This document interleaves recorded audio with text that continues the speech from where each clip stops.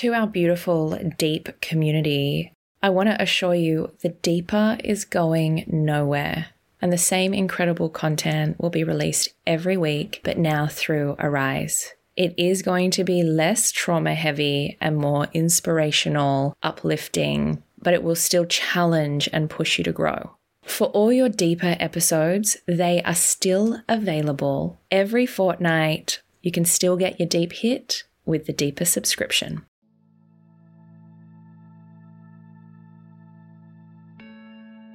My little mates, I wanted to do a quick reflection episode because there are things to reflect on. Some of you are a little sassy, and I think that we need to deal with this. So, huge season. I mean, Lee from the home invasion. You know, obviously I cover a lot of trauma, a lot of horrific incidents, but that one, it sank into my skin. It went into my senses and my soul because it's a huge fear of mine, as I'm sure it is for anyone, but like it's something I'm probably a little bit over the top about. I cannot stay by myself. If my husband spends a night away, someone has to stay with me in the house. I have over the top security in my house. The house we actually moved into has internal cameras and external because he was even more paranoid than me. But feeling safe in the house and having someone impact on your privacy and the place where you should feel the most safe is just terrifying. So Lee's story for me shook me to the core. It also was one that stuck with me, that haunted me night after night, day after day, that I had to see a therapist about because it was I just couldn't shake it. I noticed that I need to probably do a little bit of protection work around myself with stories like that take me over the edge. It really fucked me up. It just really fucked me up. She is so eloquent and incredible how she describes things as well. She is just a fucking warrior. So that one was pretty huge for me.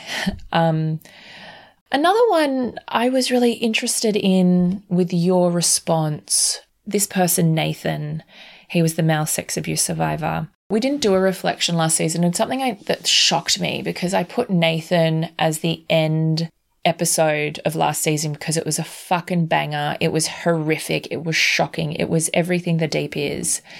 And he said to me at the start, because he had horrific sexual abuse happen to him as a young boy, he said, nobody in the media wants to touch me. No one wants to talk to me. No one wants to share my story because male sex abuse isn't palatable like female child sex abuse. Right? Male child sex abuse, not as appealing as female child sex abuse. So the fucked upness of that is beyond my comprehension. But also we were able to see through our numbers that lots of people were repulsed or repelled from that episode. And that just makes me feel like, what is actually going on here?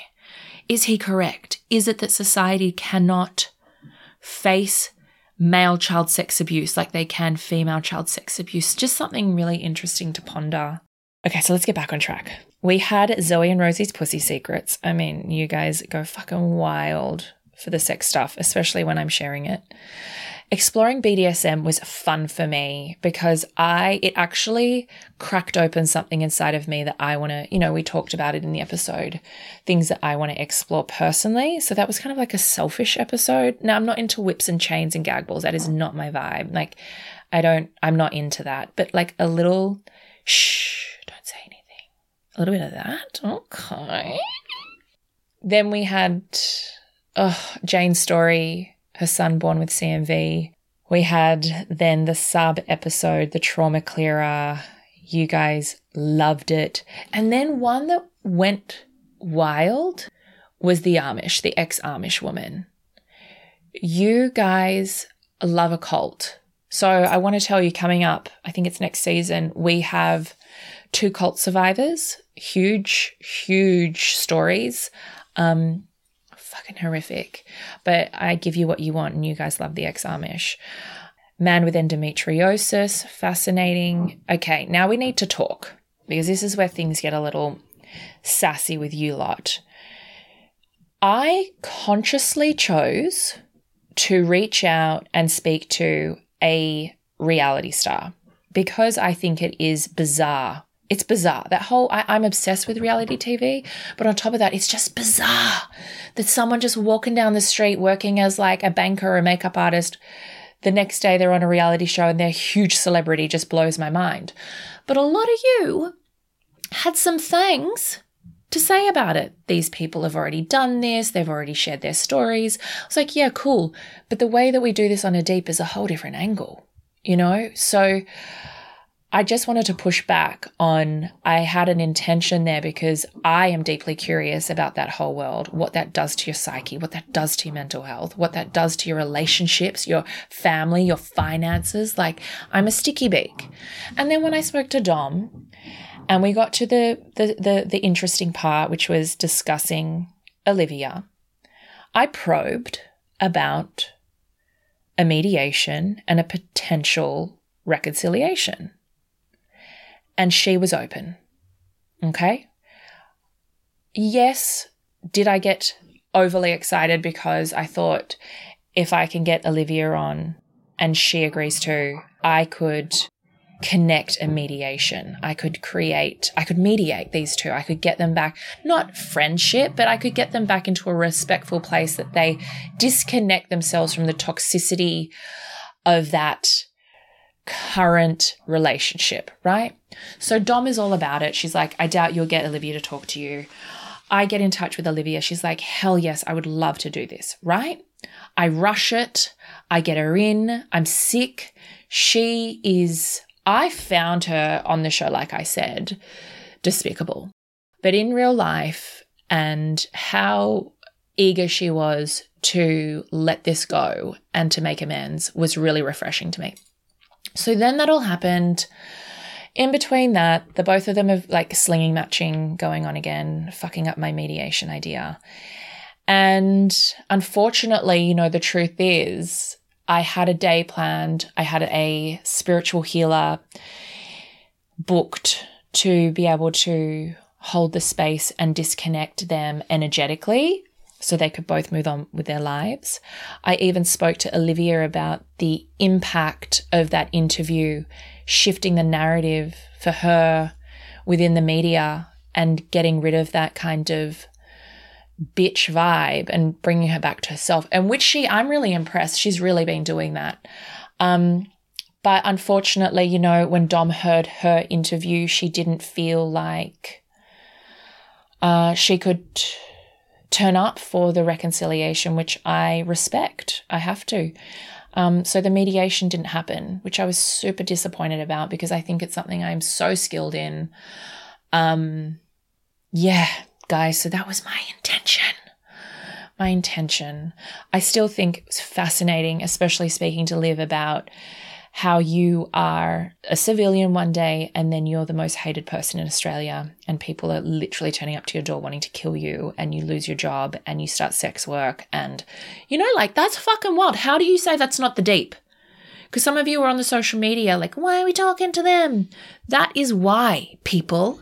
Gosh. Little sassy pants, some of you are. I like to think I know what I'm doing. Sometimes, most of the time. I record all of this with my gut instinct and my intuition, and I really felt like there was importance there. Moving along. My confessional about sleeping in separate beds, because you little horn dogs are so obsessed with this, not just on a horny sense, but how it works, the ins and outs. This is for subscribers only. Like I said, if you don't want to commit straight away, 3-day free trial. If not, it's $1.25 a week. Just think of it as like supporting us as a whole, because the free stuff can't happen if the subscription doesn't happen. Just being completely transparent. $1.25. I think that's a bargain, especially for the content you get on there. Like, it's fucking juicy. It's the best bits. But the separate bedrooms thing, I took questions on Instagram and answered them all, which covered whose room do we have sex in? How do I actually bring this up to my partner? How do I tell people about it? Who looks after the kids when they're sick? Every single angle. Who gets the master? Blah, blah, blah. Where do you have sex? Your room, his room. I covered it all. So it's all in there. It's a nice little tight one. It's under 20 minutes. It's a lot of fun. And then our finale is Turia Pitt, someone I have deeply admired from afar for a long time. But I've always had an intention to speak to a burn survivor, a horrifically badly burnt survivor. And I just didn't realize it was going to be her. It's always been in my mind. I remember speaking to a friend of a friend many years ago, and she was a burns unit nurse. And hearing from her perspective was so fascinating that it was always on my radar. And then I met Turia through my husband's work, and I was like, fuck, could she be on? So many trauma guests that we talk to, they go into the trauma, where Turia was outside of her trauma. She won't go there. It's exhausting for her. It's what she does for a living. It is very on the shelf. She can talk about it matter-of-factly without flinching, without blinking. She's skilled at it. It's her profession. And that's what you hear in that. But I thought, she's done every podcast. She's written books. She's done TED Talks. She does this for a living. What angle could we give that's different? And I really just wanted to go back to the moment prior to the fire, in the midst of the fire, and then afterwards. And fascinating fucking story. Fascinating. She's totally prickly with me at some points, which is just Turia, and I love that. And she also had me on her podcast at the same time, where she fucking broke me down. Or I chose to break down with her. We went into more of my DV story, my mother and her death, a lot of different things. And I was just feeling super vulnerable and open that day. And yeah, she held